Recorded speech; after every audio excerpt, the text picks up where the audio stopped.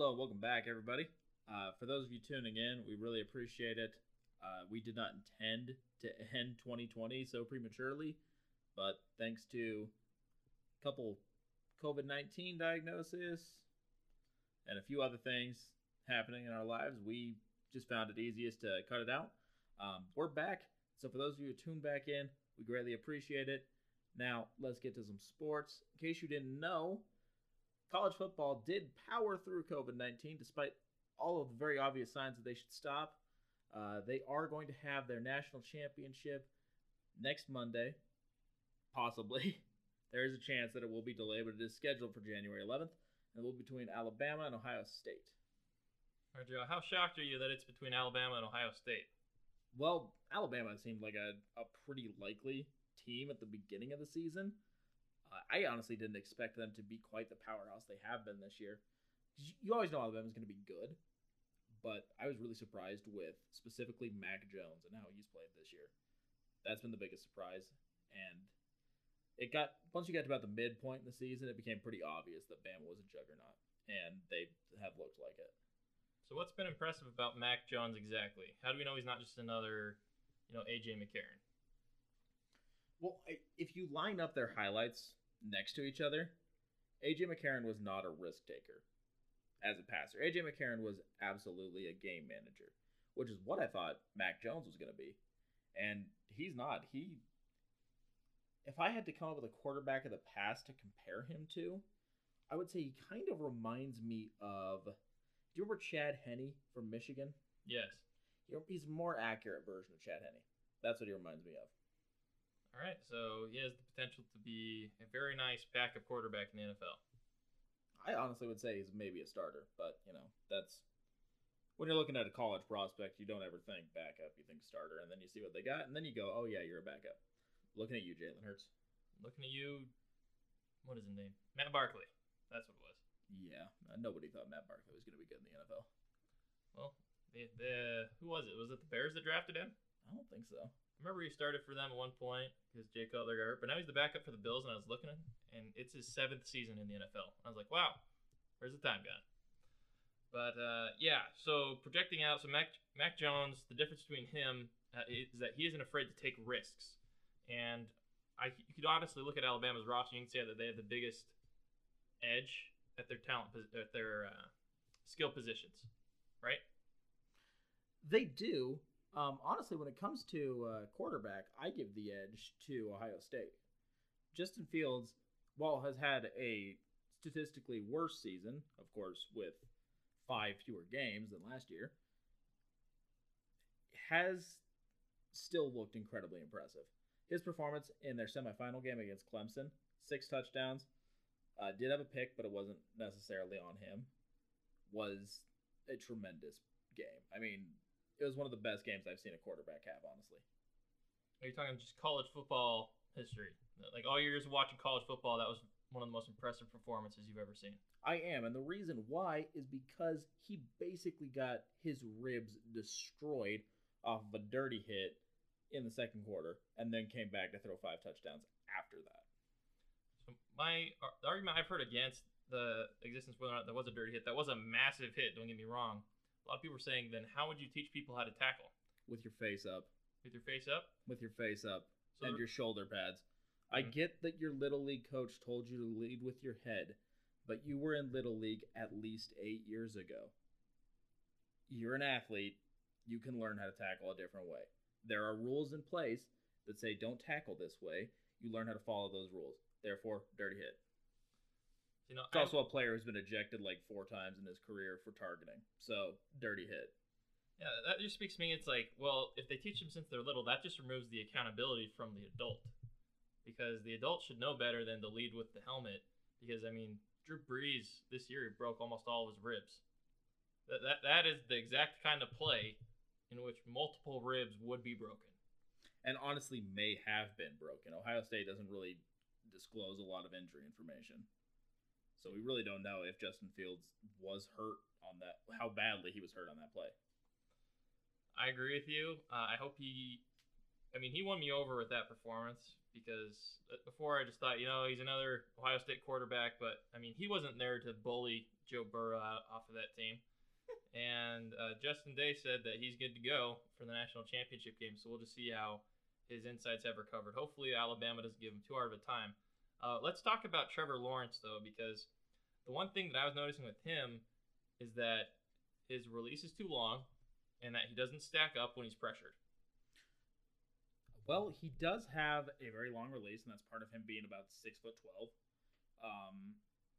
And as for his face, how he handles pressure, it's interesting because because a lot of his conference games against ACC teams have not been great. So if you really want to see how he handles pressure, you have to look at his playoff games.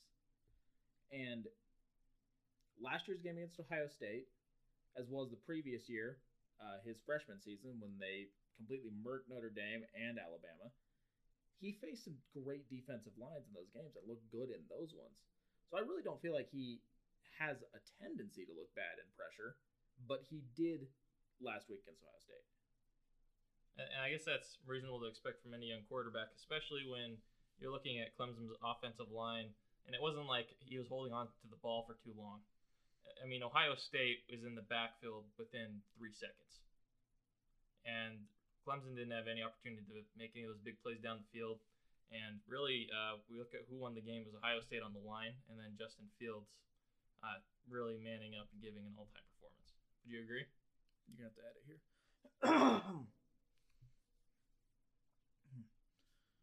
Yes. I mean, that's fair to say. I also think part of the reason why we saw Trevor Lawrence struggling so much with pressure is, unlike a lot of games throughout his career, he did not have the option to hand off because 1, they were trailing. 2, Travis Etienne got banged up really early in the game and was not at 100%. See, now if you're Alabama and your number 1 running back goes out, they just have someone else. Is Clemson not at that point yet? The thing is, Clemson has actually dropped off the last couple of years with their recruiting classes. Because I believe when the recruiting class that Trevor Lawrence was part of, they were number 3 in the country. And over the last few years, they've dropped down to 9 and 17 and now 22. So their recruiting classes are actually falling. There's a lot of reasons that I personally think could be part of that. Namely Dabo. Right. But I don't necessarily think that they were as confident in their backup because they kept Etienne on the field as much as he could be out there. But like I said, he was pretty clearly not 100%. All right. So looking forward to Trevor Lawrence. We know the hair looks nice, but we'll just have to see how he performs on the field, right? So looking forward to the national championship game, Alabama versus Ohio State. Do you think Ohio State's going to be able to generate the same amount of pressure that they were able to against Clemson? You know, I watched a few games of Alabama's this year, namely their games against Ole Miss and Auburn. Those are 2 teams with decent defensive lines that were able to generate some pressure. So Ohio State does have the best defensive line of any team that Alabama's played so far this season. But I'm still not sure how much pressure they're going to be able to get. Because Mac Jones is a really quick release. He's got really quick receivers, so he's able to just get the ball out in a hurry. And the Alabama offensive line is monstrous, just like everything else they have there. Yeah, I mean, that's what I was talking about earlier is because I look at the Ohio State's receiving core, and I don't see the same talent and experience that I see on Alabama's side. Alabama does also feature the best offensive lineman in the country, Alex Leatherwood. So, one of the best names as well. Yeah, there's that edge again. So, are you going with Alabama in the national championship game? Because that's where I'm leaning. I really struggle to go any other way. I want it to be a good game, and I think it will be for at least a half, but I could see Alabama just coming out in the second half and finishing it. I'm tentatively looking at calling it a 38-21 win for Alabama. Yeah. And props to Ohio State for making it this far. It's really hard to tell what they have there with the limited sample size. That win against Clemson was huge, though, and will go down as all-time great college performance. It was awesome. All right, so we're picking Alabama. You have anything else to mention for the college football scene? I guess I'm glad we made it this far without anything too serious happening in regards to COVID-19.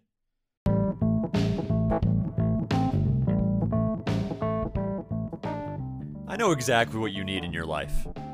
More practice squad. So give us a follow on Instagram at practice_squad_podcast. Our posts are phenomenal. Our stories, probably even better. And our hairlines, undefeated. Again, that's practice_squad_podcast. Check it out and give us a follow. Squad out.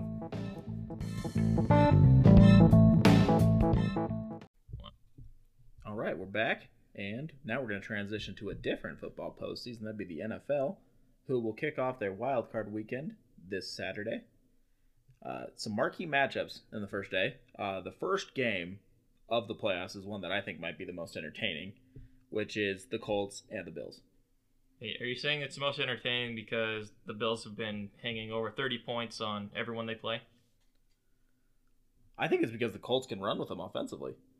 I really do. I think that the Colts are capable of hanging with Buffalo. And yes, Buffalo did score 56 in last week of the regular season. But, I mean, you know and I know that that's not always replicable, especially once you get to the postseason. Yeah, it's always, teams really buttoned down. What was really impressive to me about Buffalo's win last week is that that's been a really solid Miami defense all year. And Miami was going into that game with a chance to win and make the playoffs. It wasn't a strong chance. They needed some help. But if they won that game, there was a solid chance they were going to be in the postseason. And with them knowing that, they still got routed, lost by 37. Yeah, and that speaks more to me. It's not so much about Miami just rolling over, but more about the talent and how much everything is gelling in Buffalo right now. Mm-hmm. And the final 21 points for the Bills were scored by their backups. They pulled Josh Allen and most of their starters after they scored up to 35. And that speaks to, like, you score 35 points with a little bit more than 2 quarters of play against a really good defense. That's a really, really solid team. And to me, that speaks to that they're going to be able to go pound for pound, hopefully, with the Chiefs. Because that's the matchup I want to see. I want to see a rematch of that. But, so why do you say the Colts have a chance to run with them? Well, it's a lot of it just going to be personal opinion. But every time I've watched Phillip Rivers in a postseason game, it's like the Brett Favre comes out in him. He's already got a little bit of that gunslinger mentality, but once he gets to the playoffs, it takes over. And I feel like he's going to throw the ball probably 44 times, and I bet he finishes over 300 passing yards regardless of the outcome. Yeah, he's a really tough bastard. He played the AFC Championship game back in the day with the torn ACL, finished the game out.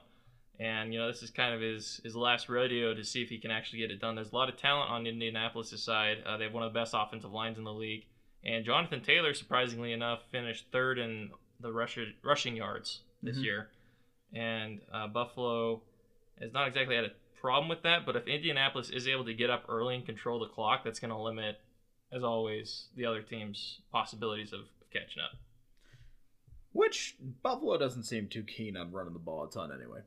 No. I feel like this is going to be a game with a lot of passing yards. Both these teams are going to air it out. And I like seeing that. So, yeah, me too. I'm excited to watch it. So what's the next game? Game 2 on Saturday is going to be the Rams and the Seahawks. Ugly. This game's going to be ugly.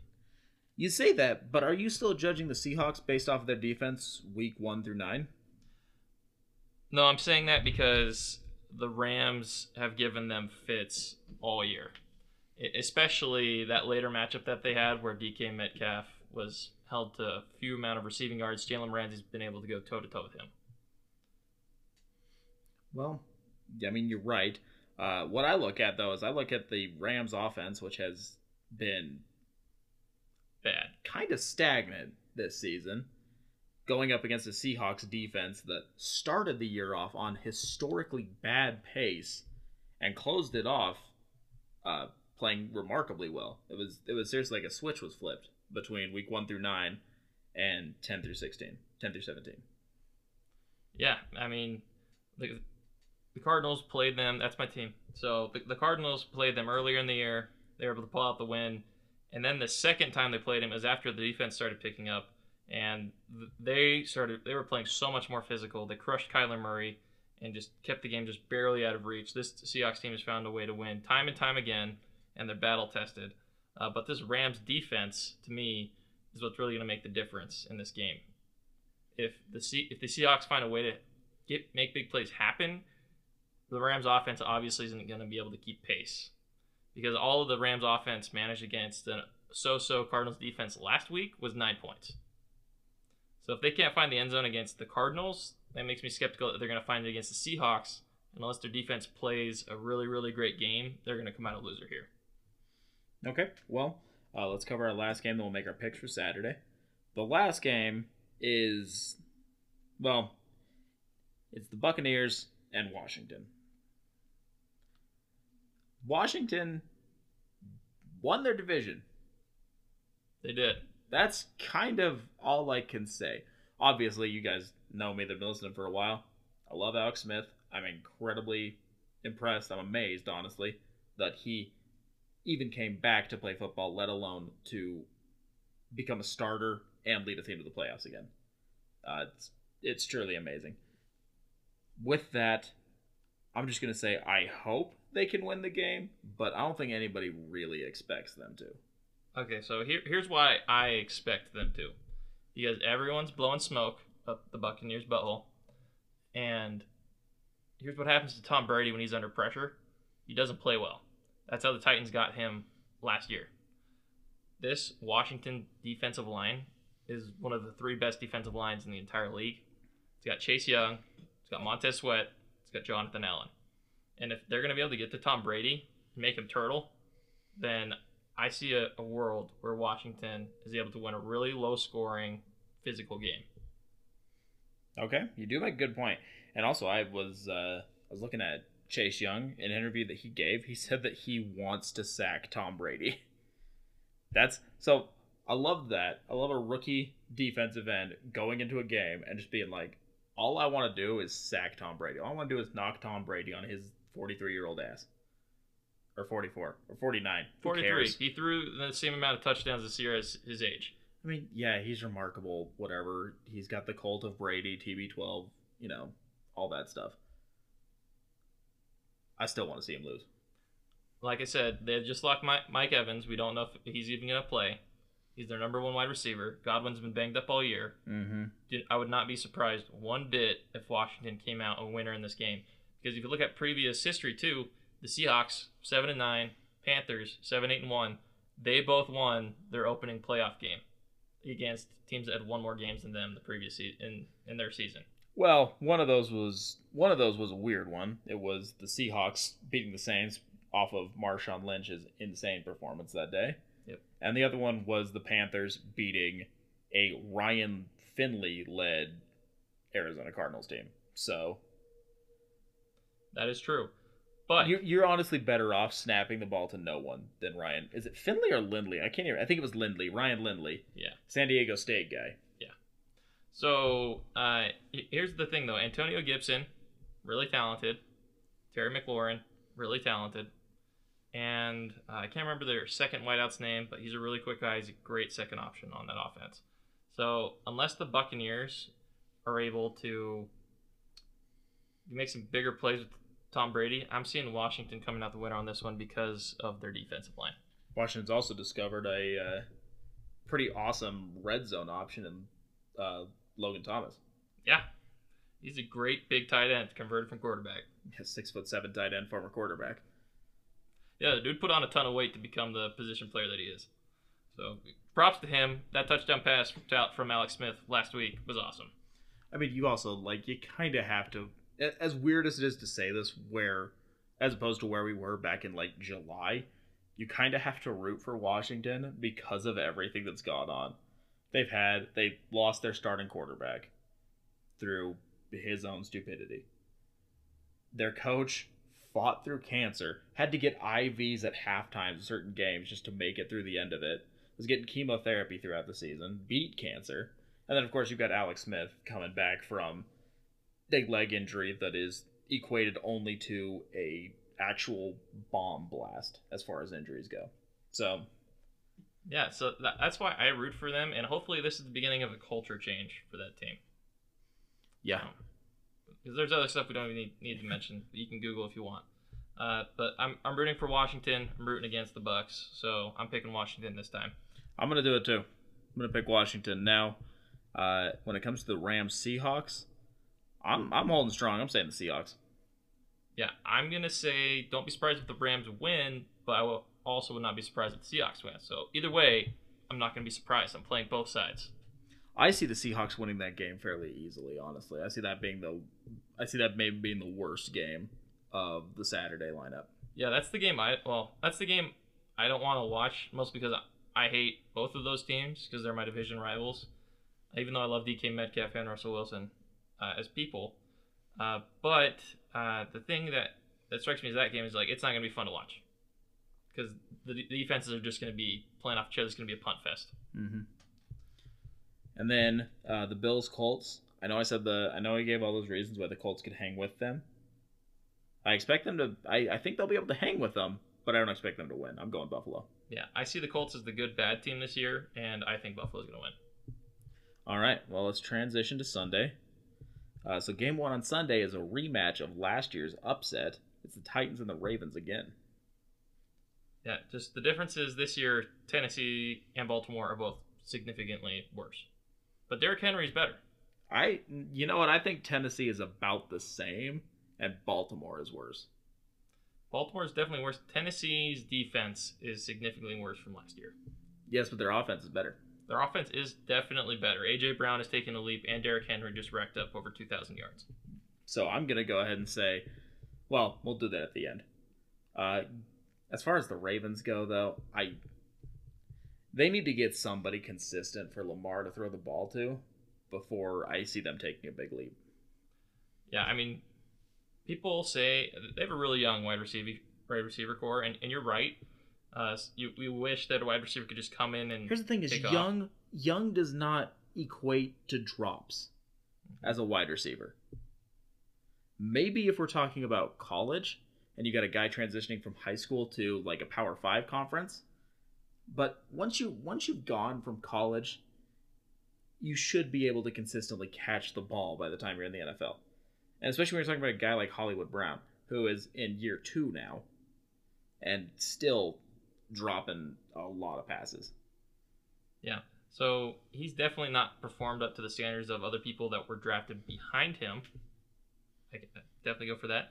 And you're totally right because, I mean, beyond Marquise Brown, it's a lot to ask for a second-year player to be your number one option. DK Metcalf is a huge exception to this. And Marquise Brown, for his size and what's asked of him, he does a pretty good job despite those drops. The thing is, though, is that he's throwing to Willie Snead and 2 average tight ends and whoever's coming out of the backfield. Yes, and I'm not saying they need to go draft a wide receiver. I said they need to get somebody.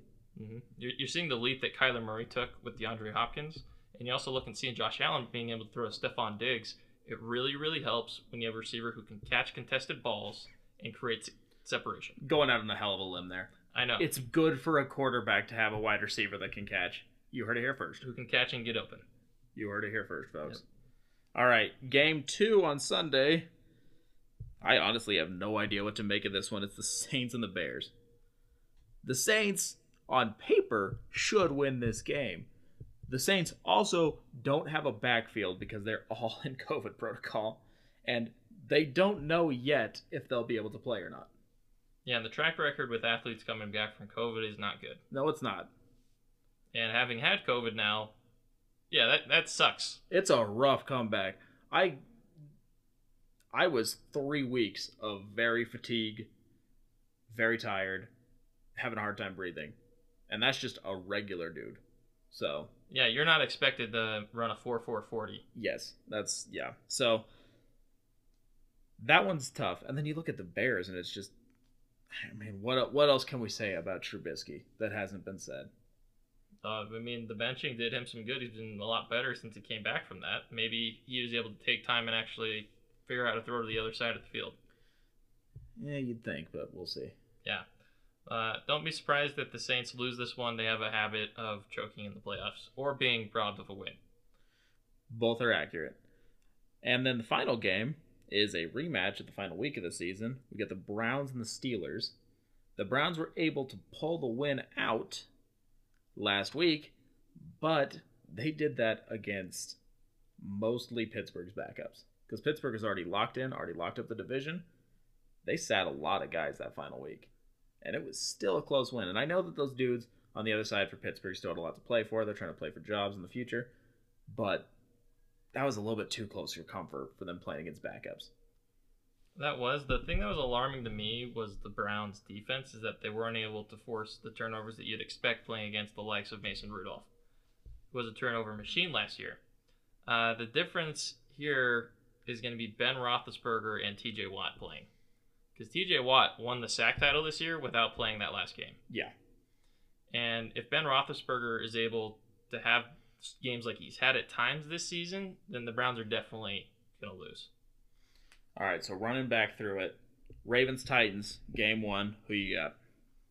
I'm going to go with the Ravens because they're pissed off about last year. I'm going opposite. I'm going Derrick Henry because I don't think there's anybody on the Ravens that can stop him. True. But we'll see. If not stopping Derrick Henry is going to be enough to still keep the Ravens in the victory table. All right, so next game. Saints-Bears. Oh, I don't even know how to call this one. I get too caught up in the history of the Saints and the playoffs and just how they've gone out the last 3 years. I don't know. I think it's going to happen again. I'm going Bears. Yeah, I'm going to go Saints because Trubisky. That is a very valid point. Because Trubisky is honestly a valid point. I mean, he almost won a playoff game if it wasn't for the double doink, but... He did almost win a playoff game. Tim Tebow also won a playoff game, so that's not the biggest litmus mark test. That's not the biggest mark of excellence when it comes to a quarterback. Yeah. And the final game is the Browns-Steelers. For me, the Browns are the sentimental choice. I'm happy they made the playoffs. I'm really happy for Baker Mayfield.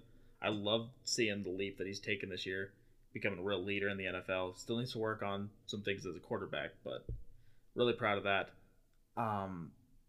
But it's too hard to pick them. After what I saw those last couple weeks of the season against the Jets and the Steelers, I'm going to go Steelers on this one. Yeah. I'm going to be, for the sake of argument, I'm going to pick the Browns because Ben Roethlisberger, after having a week off, he's either going to look rejuvenated or he's going to look rusty. And I'm betting he's going to look rusty. Myles Garrett's going to shake him up early, and they're going to lose the game. Okay. Well, there we go. Yep, those are our NFL playoff picks. Those are officially from the practice squad. So we're going to wrap up the podcast on a more serious note. I'm just going to let Joe talk. Okay. Well, this was some tough news. We woke up to on December 26th. We found out that Utah's freshman running back, Ty Jordan, had passed away. We later found out it was due to an accidental gunshot. I went up to the memorial up in Salt Lake this past weekend, and it was a weird mix of like heartwarming and heartbreaking to see all of it, because you just saw all these people that had taken their time to go out and put stuff down in front of the football facility, myself included. And it was just, you saw all these people that, for the most part, and I am assuming a little bit here, had never actually met Ty Jordan, just watched him play.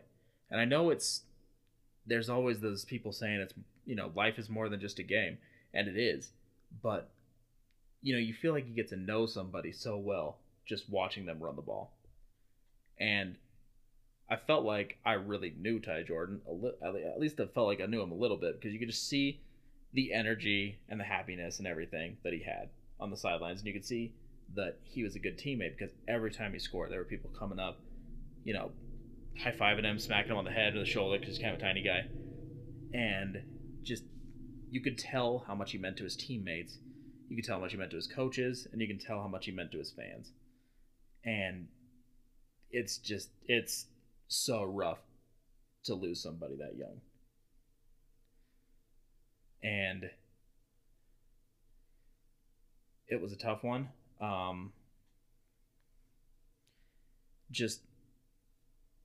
He passed away just 3 days after being named the Pac-12 Freshman of the Year, just 2 days after being named to a freshman All-American team. And you could tell that he had so much ahead of him. And I don't know. You go ahead and add to that, Easy. I just want to say that his legacy of infectious optimism, despite hardship, and his legacy of hard work and happiness are going to be felt throughout the years at Utah. There's going to be a scholarship named after him, and the Whittinghams have donated to that. So all I want to say is long live Ty Jordan. Your memory will always be with us. All right. That's a good place to end. Peace out. Peace.